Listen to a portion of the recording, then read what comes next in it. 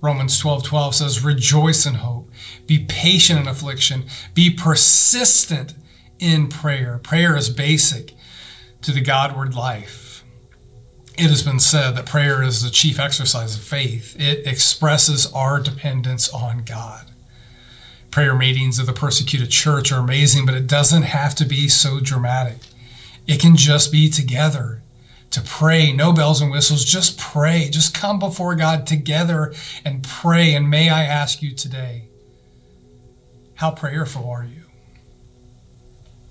Would you take an assessment individually? What does your time in prayer look like when no one else is around? What does that time look like? What about corporately? Are you praying together with God's people?